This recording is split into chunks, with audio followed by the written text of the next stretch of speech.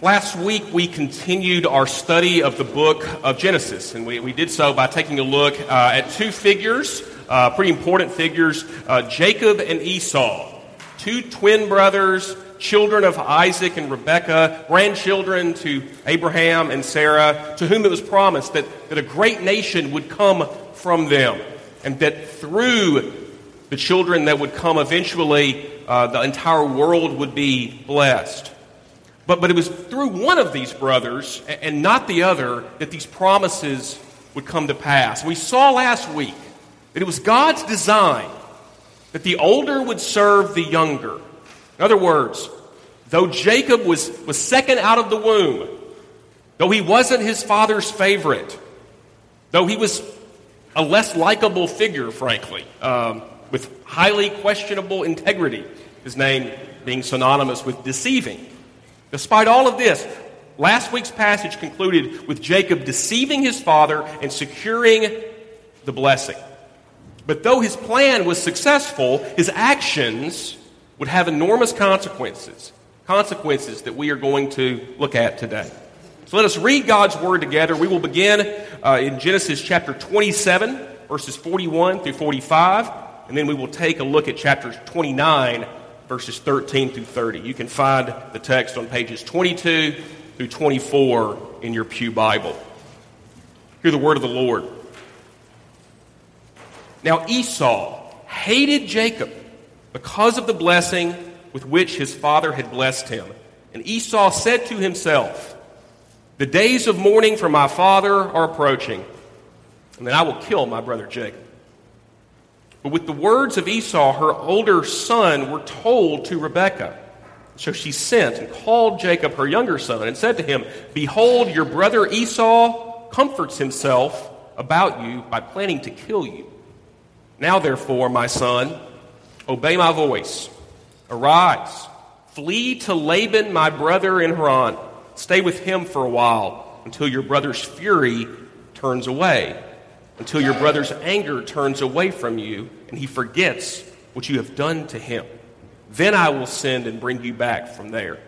Why should I be bereft of you both in one day?" And then skipping over to chapter 29, verse 13. As soon as Laban heard the news about Jacob, his sister's son, he ran to meet him and embraced him and kissed him and brought him to his house. And Jacob told Laban all these things. And Laban said to him, "Surely you are my bone and my flesh." And he stayed with him for a month. And then Laban said to Jacob, "Because you are my kinsman, should you therefore serve me for nothing? Tell me, what shall your wages be?" Now Laban had two daughters. The older was named Leah, and the name of the younger was Rachel. Leah's eyes were weak, but Rachel was beautiful in form and appearance. And Jacob loved Rachel. And he said, "I will serve you 7 years for your younger daughter Rachel." And Laban said, "It is better that I give her to you than I should give her to any other man. Stay with me." And so Jacob served 7 years for Rachel. And they seemed to him but a few days because of the love he had for her. And then Jacob said to Laban, "Give me my wife that I may go into her, for my time is completed." So Laban gathered together all the people of the place and made a feast. But in the evening he took his daughter Leah and brought her to Jacob, and he went in her. And Laban gave his female servant Zilpah to his daughter Leah to be her servant. And in the morning, behold, it was Leah. And Jacob said to Laban, "What is this that you have done to me? Did I not serve you for Rachel? Why then have you deceived me?" And Laban said, "It is not so done in our country to give the younger before the firstborn. Complete the week of this one, and we will give you the other one also in return for serving me another 7 years." Jacob did so and completed her week. Then Laban gave him his daughter Rachel to be his wife. Laban gave his female servant Bilhah to his daughter Rachel to be her servant. So Jacob went into Rachel also. He loved Rachel more than Leah and served Laban for another 7 years. The grass withers, the flowers fade, but the word of our God stands forever. Let's pray.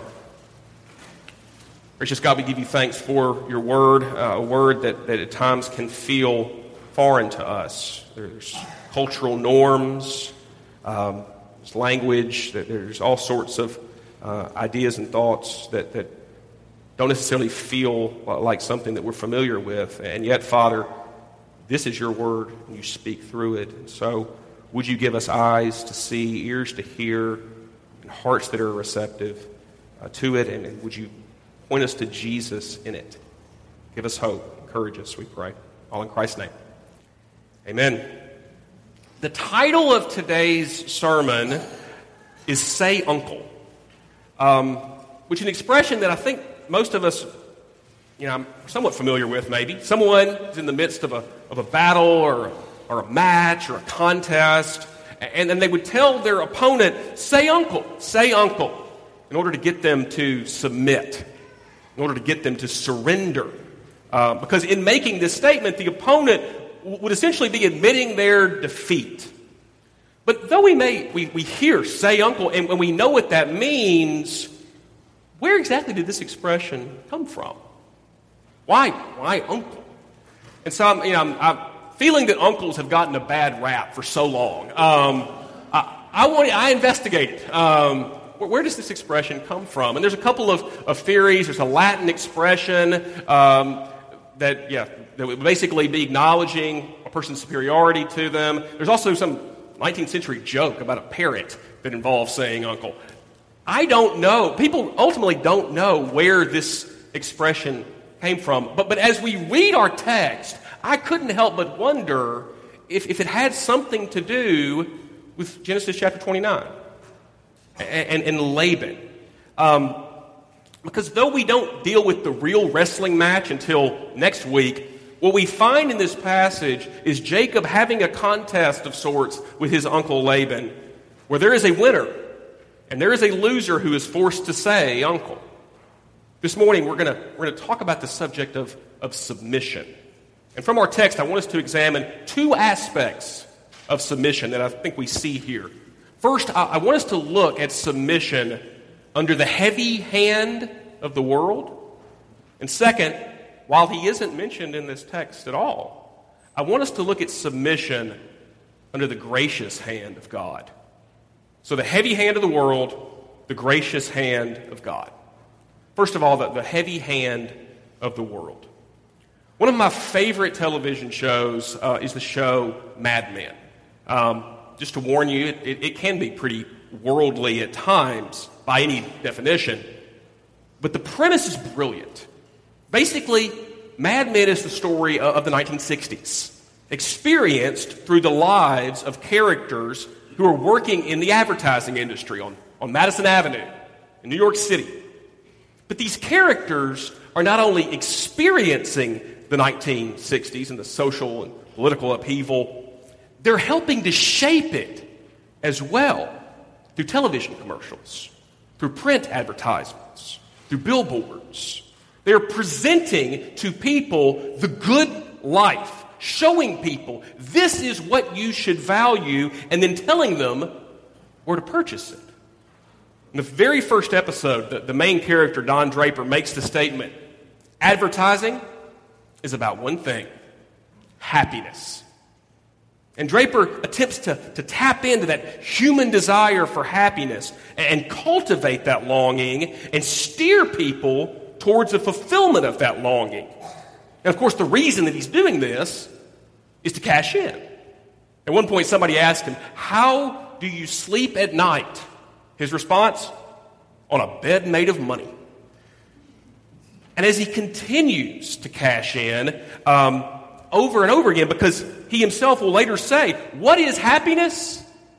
It's the moment before you need more happiness. Happiness, fulfillment, longing for satisfaction. This is something that human beings are constantly longing for, searching for, whether it be through power or prestige, possessions or other people, the constant pursuit of pleasure, something to give us fulfillment. And this is the way of the world. And of course, one of the problems with this being the way of the world is that if 6 billion people are functioning that way, searching for happiness through power, possession, pleasure, prestige, people, whatever, my pursuit of those things will inevitably collide with your pursuit of those same things, and thus conflict. But another problem with this, being the state of things, is that there's always going to be people out there like Don Draper, profiteers, looking to cash in on people's desperate desire for happiness. Enter Laban. In our passage, we find Jacob on the run from his brother who wants to kill him. And he looks for refuge with his uncle, his mother's brother, who seems like a nice enough guy. He ran out to meet him, embraced him, kissed him, brought him into his house. He gave him a warm familial greeting. He even allows Jacob to stay with him for a month. A month's a long time. I mean, in my house, long weekend, we're probably about ready to push you along. A month is a long, long time.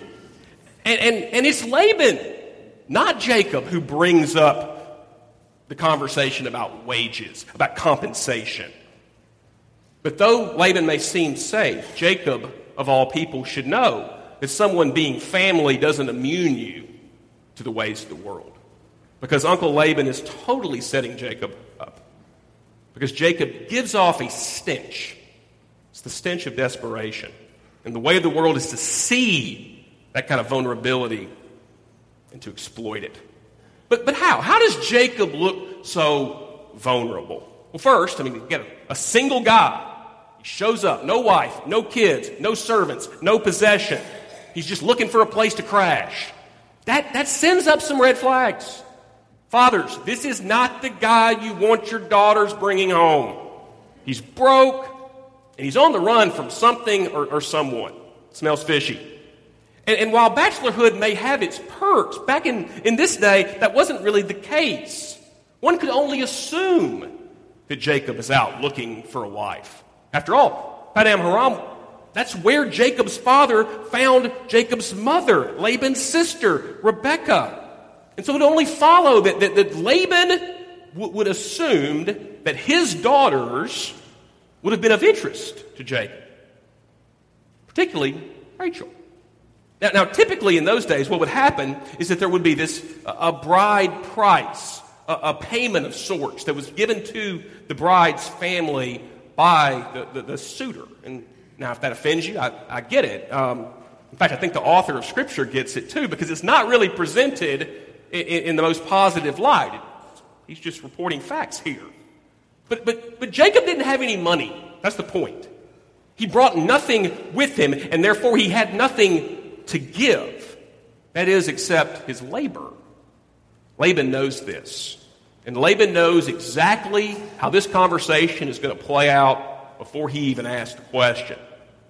But what may have been surprising to Laban is just how eager Jacob was. Because not only is Jacob economically destitute, he's also emotionally immature. The offer to work for 7 years in exchange for Rachel's hand, it speaks to just how infatuated Jacob was with her. Now, some of us read that story and we see romance. We see a Hallmark movie waiting to happen right here, okay? What's wrong with Jacob promising 7 years of his life for Rachel's hand in marriage? A man putting himself out there, showing the woman, showing the father, showing the community just how much he loves her. Some of you ladies are thinking, if only a man would do that for me. He might even be sitting next to you. Who knows? But just a question, ladies. While the sentiment of going above and beyond is certainly understandable, is there any point where it could just come across as kind of desperate, kind of needy, maybe even a little unwise? Because what Jacob offers to Laban is so exorbitant, 4 times the normal price of anything that would have been a normal bride price. And that's his initial offer. Could that be a cause for concern, ladies? Because while we certainly see romance in verse 20, Jacob served for 7 years for Rachel, and they seemed to him but a few days because of the love he had for her. It's beautiful. But if you look at verse 21, which we won't read again, it seems a little less romantic.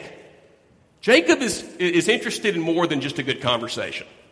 We've come a long way from may I have your daughter's hand in marriage. It's brazen. It's aggressive. It's unwise. But from the get-go, Jacob was so taken with Rachel, particularly her physical attributes, that he's lost all good sense of judgment, which is what the desire for sex can do to people. I mean, think about the amount of stupid, irrational, irresponsible decisions that have to do with this subject. There's a national headline every day about it. But here's the thing, it's not just that. It's a desire, any desire that human beings crave, any desire that human beings chase after has the potential to lead you to do something stupid. And the reason that human beings are so capable of doing irrational, stupid, irresponsible things in pursuit of what they long for is because, in the words of one of my favorite authors, James K.A. Smith, human beings are not primarily thinkers. Human beings are primarily lovers. There's a great book on this. I highly recommend it. It's called You Are What You Love. And that's his premise. Human beings are not primarily thinkers. Human beings are primarily lovers. God made us to be desirous creatures, to seek after fulfillment and pleasure. There's nothing wrong necessarily with desire. The desire to worship something, it's innate, with God himself being what we are ultimately longing for. But having rejected God and his rule, human beings don't stop having affections. We don't just stop worshiping. Instead, our hearts are looking for something to attach themselves to, something to give our lives pleasure and fulfillment and meaning and purpose. We're going to worship something. We're going to spend our time, our money, our energy pursuing something. However, as broken, sinful people, what we desire, why we desire it, and what we will do to get it is now off. It's misdirected. And so while Jacob here, he seems pretty rude, seems pretty aggressive, seems extremely unwise, Jacob is providing a picture of someone desperate for affection. He's looking for romantic love to fill that void. But as easy as it is, we pick on Jacob for being so obvious. Can we not all relate to this on some level?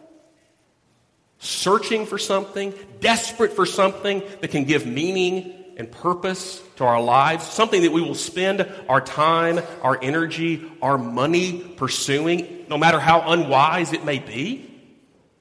Can we not all relate? And so while being economically and destitute and emotionally immature, that may be a bad combo if you're looking for a son-in-law, a father looking for a husband for his daughters. It's a great combo if you're a con man looking to exploit someone. And so Jacob makes this crazy offer. Laban gladly brings Jacob onto the payroll. But if you notice, take a look at verse 19. Laban never really agrees to this. It is better that I give her to you than I should give her to any other man. Stay with me. Okay, that's great, but that's not necessarily a yes. The stipulations of this contract haven't been completely ironed out. But at this point, that's not really of any concern to Jacob. He's heard what he wants to hear, and he goes to work. And all seems to be going to plan. He works his 7 years. Laban arranges a wedding feast. The relationship is consummated. But in verse 25, it states plainly, in the morning, it was Leah. Jacob's longing for Rachel left him vulnerable to be exploited. And such, again, is the way of the world, to take advantage of the weak, the vulnerable, the foolish. Because Jacob lacks wisdom, which incidentally is why God gives us wisdom literature in His Scripture, so we could learn how to be wise as His people.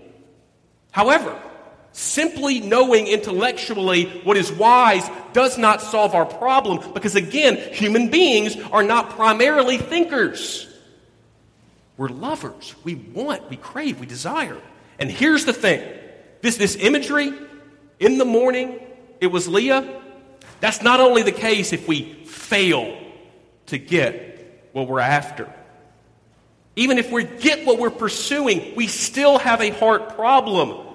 Because it's also possible for us to experience the disappointment of actually getting what we want.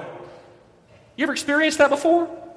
Seeing something, longing for it, craving it, doing all that it takes to get it, and then you get it, and it doesn't deliver?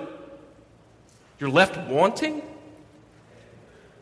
One of the funniest actors that I can think of is a guy named Jim Carrey. We know Jim Carrey? Ace Ventura? It's a classic. I actually remember watching, I associate it with O.J. because I had the picture in the picture back in the day. It's my first time watching Ace Ventura. Side note here. O.J., the car chase was going on as I'm watching the other. And so, for whatever reason, those two things are kind of fused in my mind. But that, again, complete side note. So Jim Carrey is up at the Golden Globes just a couple of years ago, and he's presenting. And they announce his name over the intercom. And he gets up and he says the following: I am two-time Golden Globe winner Jim Carrey. And you know, when I sleep at night, I'm not just a guy going to sleep. I'm two-time Golden Globe winner Jim Carrey, getting some well-needed shut-eye. And when I dream, I don't just dream any old dream. No, sir. I dream about being three-time Golden Globe winning actor Jim Carrey. Because then I would be enough. It would finally be true. And I could stop this terrible search for what I know ultimately won't fulfill me. So he says this to Hollywood. He says this to all these actors. And of course, it's tongue-in-cheek. But the camera sort of goes out to the people, and they're laughing, but there's sort of that awkward laugh when you feel really like, that hits a little too close to home, man. It's not exact. Yeah, you're kind of in my business here. But because they can relate.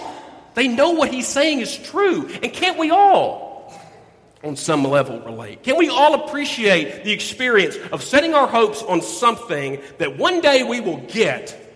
I'll get this and it'll be enough. And it never is. And there's a reason for that.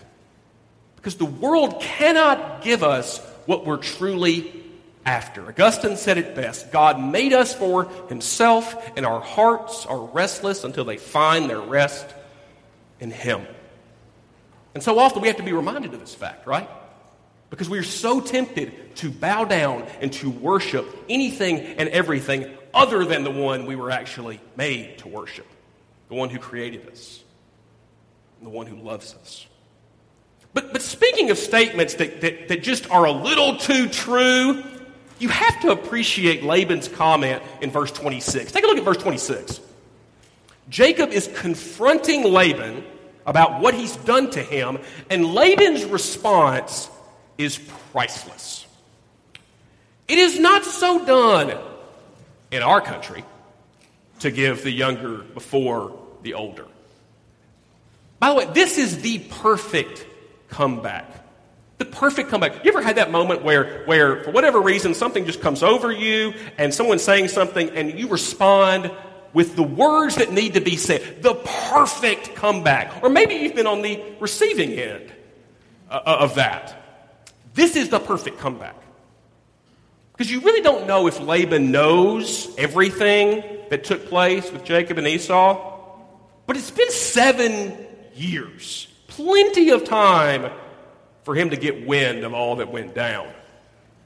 We don't do that kind of thing in our country unlike yours. When you younger siblings get the benefits that actually belong to the older sibling. Checkmate.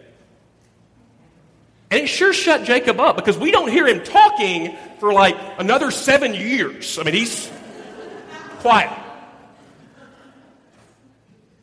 Jacob realizes that he's been had.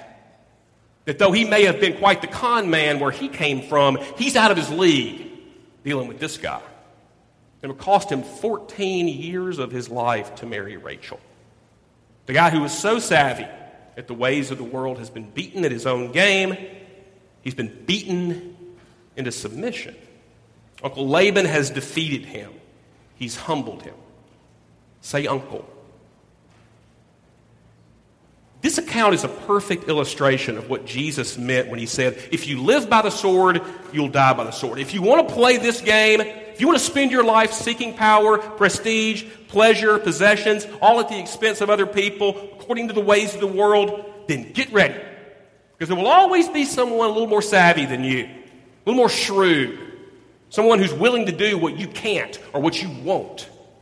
And of course, we're supposed to see in this passage the similarities between what we studied last week and this. I mean, look, the notion of a blind father giving the blessing to the wrong son, and then just a couple of chapters later, the same guy in the dark with the wrong daughter, that's hard to miss. Okay, there's a comparison going on here. But it would be easy to sort of read this and think, wow, that guy got what he deserved. He got a taste of his own medicine. There's the moral to the story, the principle of retribution.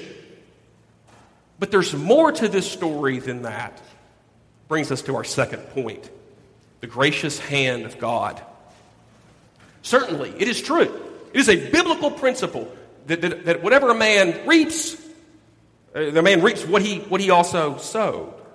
That God governs history. That there's nothing that he does not see. And that there are consequences for our actions. But if we simply view this story as being about retribution, then we're going to have a incomplete and even flawed view of God. Because what we'll be left with is the idea that God is essentially just out to get us. He's out to get us. He's watching every move. He's waiting for us to trip up so that he can punish us. I suspect that some of us in this room have been exposed to this version of Christianity. This may even subtly or overtly be your operating paradigm. We may talk about the love and the grace of Jesus, but in reality, what really drives us is not love and affection for Christ. Rather, it is feelings of guilt and shame, the fear that God's going to punish me, and the hope that if I do enough good stuff, I will keep this angry God off my back, appeased. Which leads to us constantly looking over our shoulders, living in fear. The good news is that's not the God of the Bible. There was a particular time in my life, a long time ago, when I sought counsel. I was unhappy with my lot in life, and I needed some advice, or at the very least, I needed someone to tell me how justified I was in being upset. And so I described to this person, okay, here's what's going on. And I made this statement. I just don't understand what God is doing. And he took me to the passage that we read earlier in our service from the book of Hebrews. The book of Hebrews, it's a letter that was written primarily to Jewish Christians who were under persecution for following Jesus, who understandably would have been tempted to sort of renounce this whole Jesus thing and go back to Judaism where things are a little more calm in order to save themselves. And so the author of Hebrews is attempting to convince these people Jesus is better and to encourage them in their journey. But in Hebrews chapter 12, the author provides more than just encouragement to these persecuted Christians. He begins to provide an explanation of sorts. He starts going after the why question. Why is this happening to us? After all, God's sovereign, right? He's in control, right? And the author of Hebrews begins to discuss Discipline. If you're like me, you hear the word discipline, and your mind immediately goes to punishment. Discipline equals punishment, retribution, payback for what you did. Now, certainly, that can be an aspect of discipline. We're most definitely seeing that with Jacob's dealings with Laban, he's getting a sort of retribution here. But here's the thing, that's not all that discipline is. It's extremely important to point out that in this whole discussion of discipline, and what we read earlier, the author of Hebrews presents this as a father disciplining his children. He writes, for what son is not disciplined by his father? Now, this word discipline, it comes from the Greek term meaning child rearing. And certainly you parents know that there's much more involved with children than just punishing them, right? We're supposed to instruct them. We're supposed to train them. We're supposed to shape them. And that gets to what discipline is. In Hebrews chapter 12, verse 1, the first verse that Paul read earlier, the Christian life is compared to a race that we run, to an athletic endeavor. And as any athlete will tell you, I won't because I'm not an athlete, but there are those people out there, and they will tell you that there's training involved in order to compete. And according to verse 11, discipline is our being trained so that we are able to move forward in the Christian life. In other words, the hardships that we face, Scripture teaches us, as difficult as this may be, as much as I personally struggle with this, that these are God's instruments of discipline for His children so that they may run the race well, in order for us to become more like Jesus. And that's the goal of discipline. The goal of discipline is for our good. And if that's the goal, then it's important to know what the goal of discipline isn't.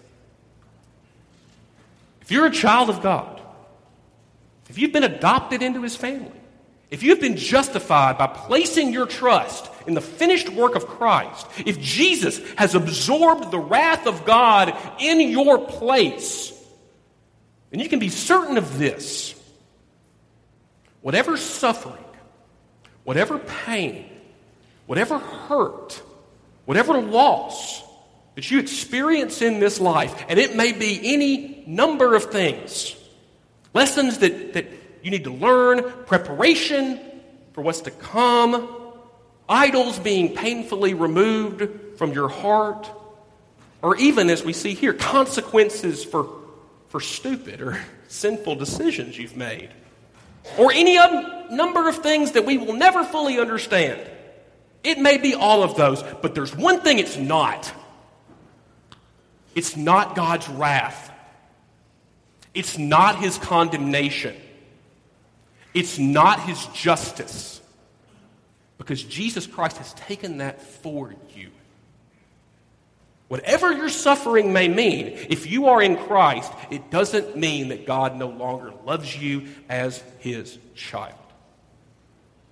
In the last chapter of Genesis, a little spoiler alert here, there's a theme that's been presented throughout this book. It's presented throughout the whole Bible, but it culminates with Genesis chapter 50, verse 20, which says this: what men meant for evil, God meant for good. In other words, even when the heavy hand of the world is at work, a hand that can be deceptive and deplorable and painful and frustrating, at the same time, even in the same act, God can, and more than that, God is using this for good purposes, for His people. We see this theme throughout Genesis, throughout Scripture. Most notably, we see it at the cross. When God could take the very death of His Son, crucified by sinful and lawless men, and make that the means to save us. For 14 years, Jacob will serve Laban. It's not right. It's not fair. Nor is it right or fair what Jacob did to Esau. But Jacob will endure, and God will use this. He will use this to help shape Jacob. He will use this so that the deceiver, having now been deceived, will become something else. You and I are not finished products either. All of us have our idols, our temptations, our struggles. All of us have lessons that we still need to learn. All of us have areas of our lives where we need to grow. But through what Christ has done, we can be assured that whatever comes, that God is for us, not against us. Even in discipline. That whatever we encounter in this life, as difficult as it may be, is not condemnation. It is ultimately for our good, even when it feels like the exact opposite. And so we can trust Him. We can rest in Him. We can stop resisting Him. We can even say uncle and then submit to Him. Let's pray. Gracious God, I confess to you that I struggle to believe this. I don't like struggle. I don't like suffering. But you have a purpose for it, and you give us the faith to believe that you love us and that you are at work in us to the ultimate goal that we would become more and more like Jesus. Help us, we pray. All in Christ's name. Amen.